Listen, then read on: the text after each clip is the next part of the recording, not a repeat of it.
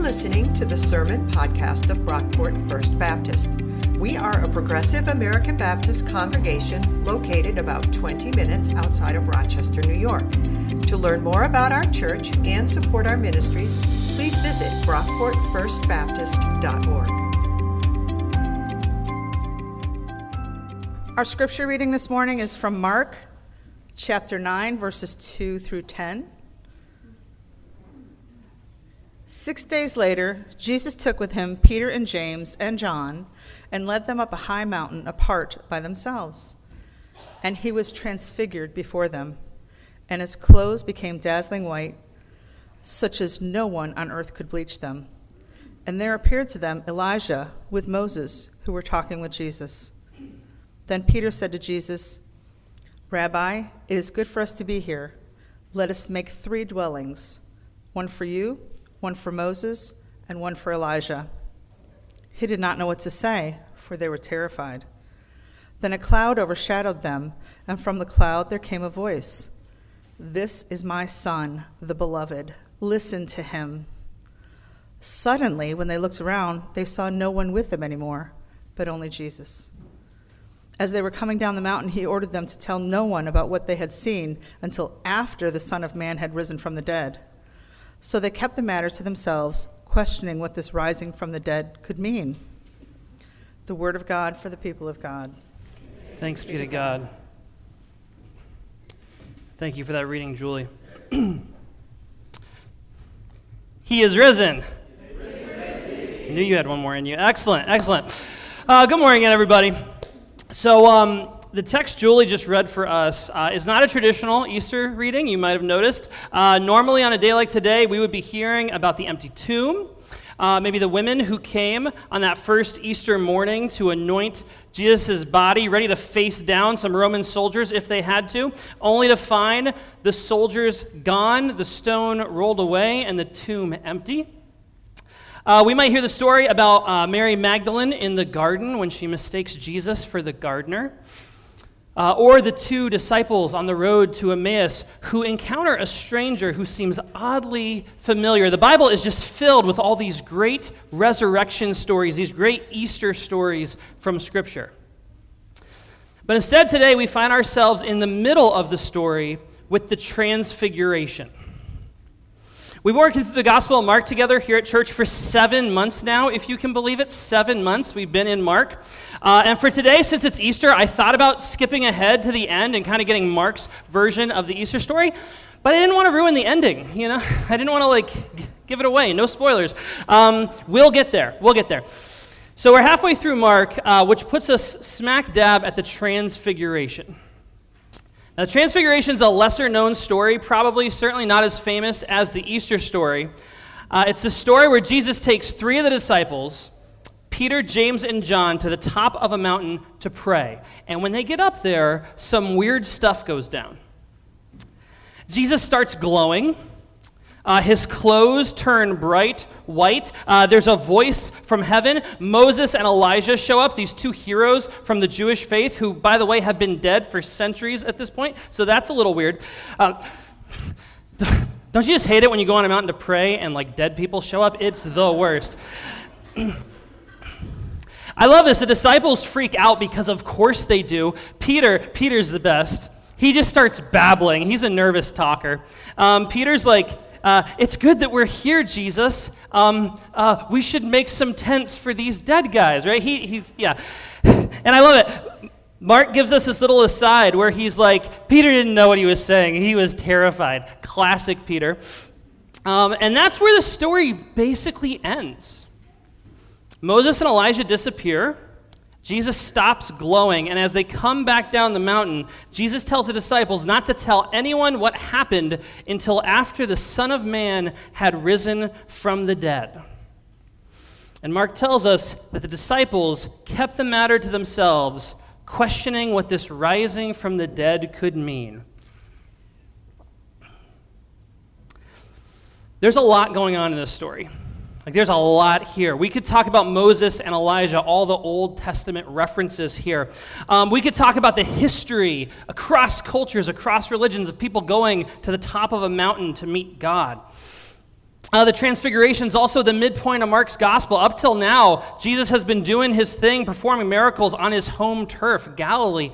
From here on out, the story shifts, and it's Jesus' journey to the cross. So we could talk about how this Transfiguration is a little glimpse of Jesus' divinity, a little peek behind the curtain, an affirmation before this perilous journey begins. There's a lot we could discuss with the Transfiguration, but it's Resurrection Sunday today. And I keep coming back to this line. They kept the matter to themselves, questioning what this rising from the dead could mean. What is the significance of Jesus rising from the dead? What are the consequences of this? What does the empty tomb change about our understanding of reality, ourselves, the universe? What could the resurrection of the dead mean? Resurrection is a concept that is pretty unique to the Jewish and Christian traditions. In most religions, broadly, when they talk about the afterlife, the hope is usually that we'll escape this mess. That's usually the hope, that we'll break free of this mortal body, this physical world of ours, and go someplace else. Buddhists call this nirvana. In addition to being an awesome band, nirvana is also this state of being where you basically escape the bounds of conscious existence. You break free of the material world, this painful day-to-day existence of ours, and you are basically absorbed sort of into the ether, the universe. That's nirvana. Hinduism has a similar idea called moksha, which is escape from the cycle of reincarnation. Like in Hinduism, that's kind of the view of the afterlife, this cycle of, birth, life, death, repeat, over and over and over. So the ultimate hope in the Hindu faith is to break free of that and transcend to this higher state of being where you leave this material world behind. The ancient Greeks had the exact same idea. Plato, this famous Greek philosopher, believed that the physical world was a trap. He called it a prison for the soul. The idea is that we're trapped here in our bodies, these decaying meat sacks of ours. But in the afterlife, the Greeks believed that our souls would break free and go someplace else, get out of here. This is still how we talk about the afterlife in our culture, right? Like, this is still very much the kind of language we use, this evacuation type of language, from movies to funerals, even Christian funerals. It's always, when we think about life after death, it is this spiritual, immaterial, non-physical existence where we're like floating around on clouds playing harps forever. That might sound like paradise to you. To me, that sounds mind-numbingly boring. Like, no offense to any harpists here. Thank you, Luann. Thank you.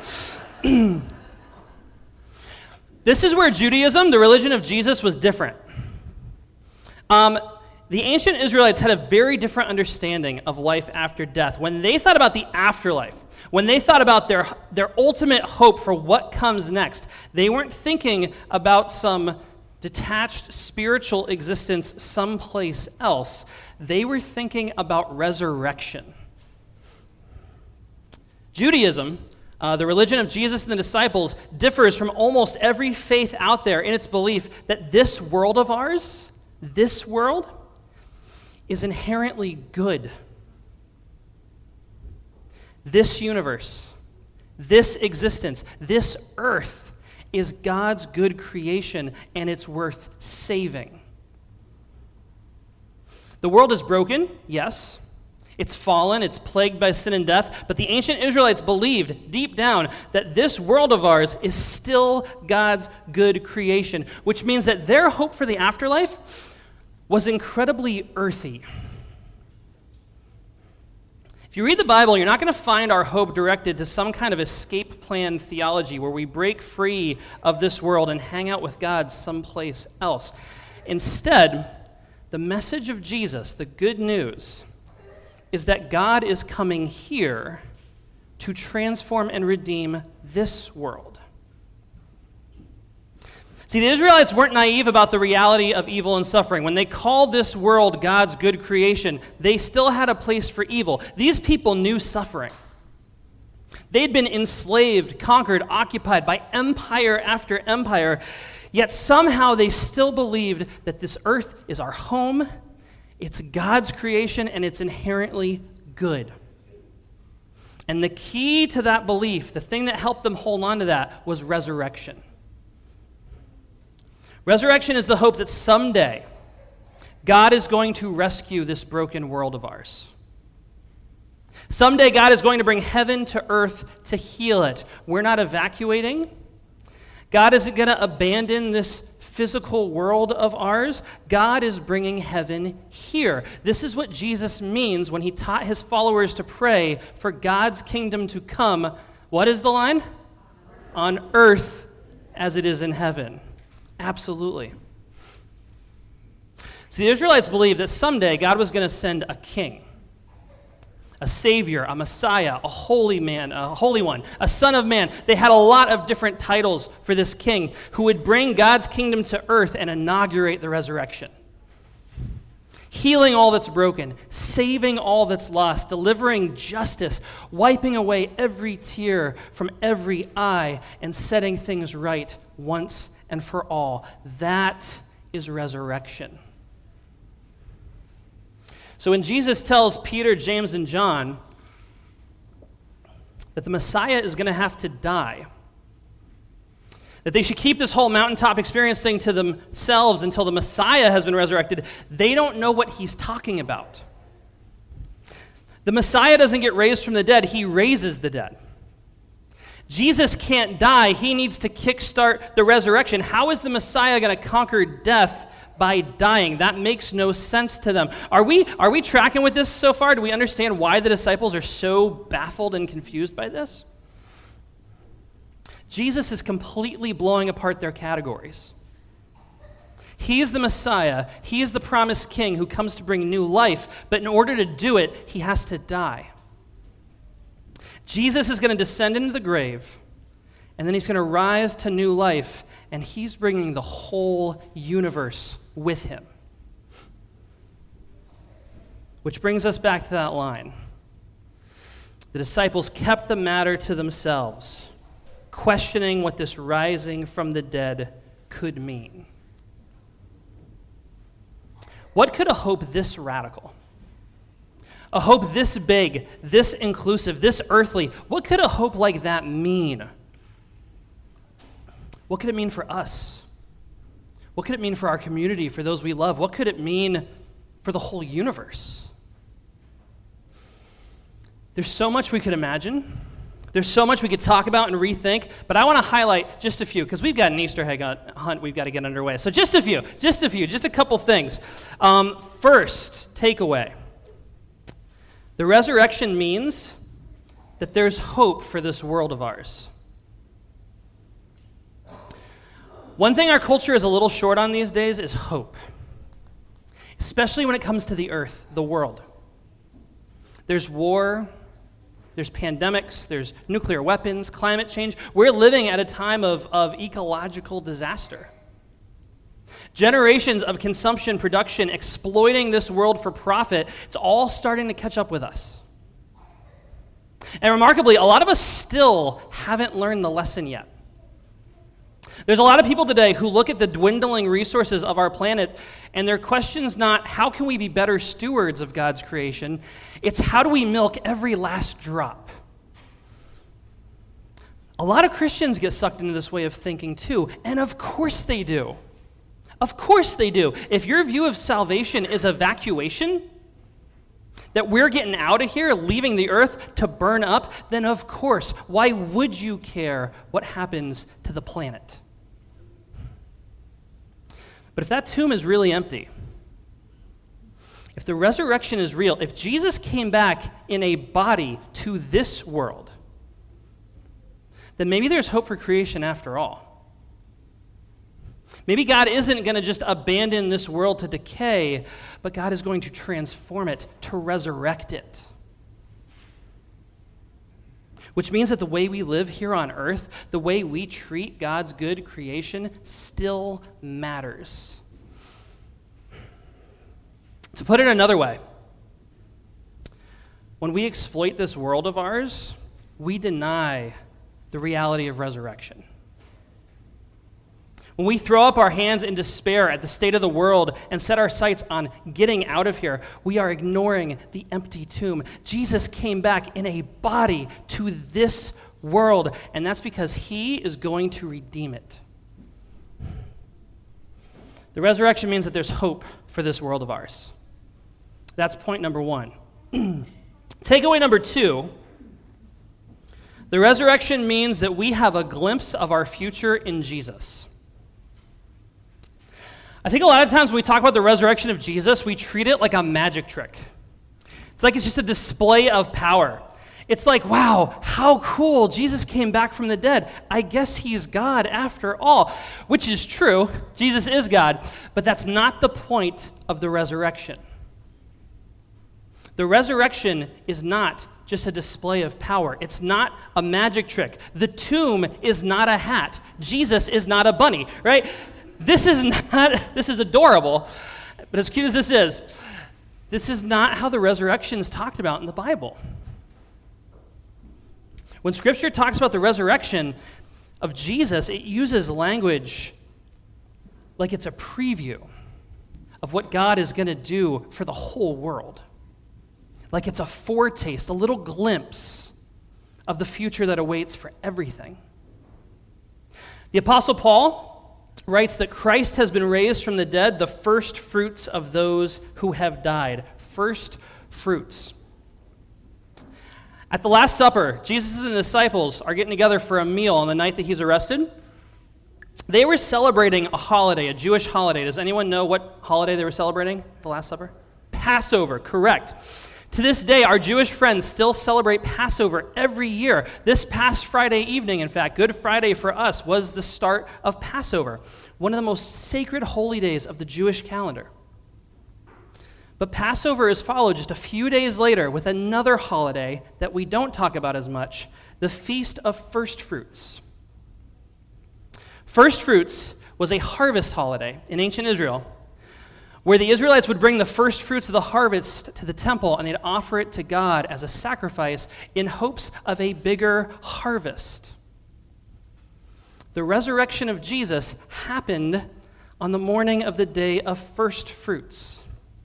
He is the first fruit of the resurrection, a larger harvest. Jesus does not come back to the earth as a ghost. He's not a specter or a zombie. Jesus comes back as a living, breathing, physical human being. He eats breakfast with his friends. He walks along a road. The disciples touch him. He has scars, but those scars are the signs of healing. That means that we're not going to have to float around on clouds playing harps. Luann, if you want to, you absolutely can. But it'll be a real harp. And you'll play it with actual fingers. You'll be way better. God's going to redeem all things, Luann.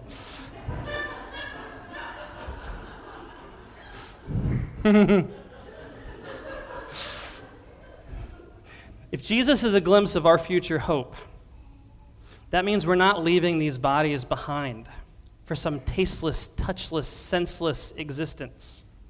At the resurrection of the dead, when our world is finally transformed and everything is made new, we're going to have brand new bodies. Amen. Bodies that can feel and see and hear and eat. Whenever Jesus talks about heaven, the people there are always eating. That is my kind of paradise. I could do that for all eternity. All this food and no calories. It'd be great.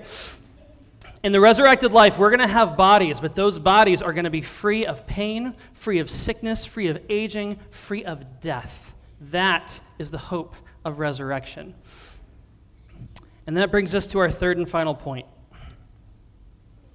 The resurrection means that death will not have the final word. Suffering doesn't have the last word. Oppression, injustice does not have the last word. They might reign for a time. We might have to deal with this stuff in the interim, but make no mistake, death has been defeated. You all just sang about this, maybe a half hour ago. Let's put those lyrics back on the screen real quick. Next slide. There we go. Perfect. Lives again our glorious King. Alleluia. Right? Where, O death, is now thy sting? Once he died our soul to save. Where thy victory, O grave? This is a song literally mocking death. I love it. Death has been defeated. Christ has conquered the grave, which means that death doesn't get the last word. Violence doesn't have the last word. Pain, war, invading armies, climate change, poverty, pandemics, none of those things get the final word. All of that has been defeated in the resurrection of Christ. God's final word to creation is life, resurrection, new creation. The tomb is empty. There's hope for the world. Jesus is alive. That's a foretaste of our future. And death will not have the last word because he is risen. Excellent. Excellent. Let's pray. Let's pray. God, we thank you. We thank you for the resurrection and for the new life that is ours in Christ. God, help us to live out of that hope, that earthy hope we have in Jesus. Give us a renewed sense of hope and mission for this world of ours, Lord. And we pray that this hope would move us to action as we pursue resurrected lives here in the present. Amen. Thanks for listening. If you enjoyed what you heard, please be sure to rate, review, and subscribe to this podcast on iTunes. You can connect with us on Facebook at Brockport First Baptist, on Twitter at BrockportFB, and on our website, brockportfirstbaptist.org. Our theme music was composed by Scott Holmes. This has been a production of Brockport First Baptist.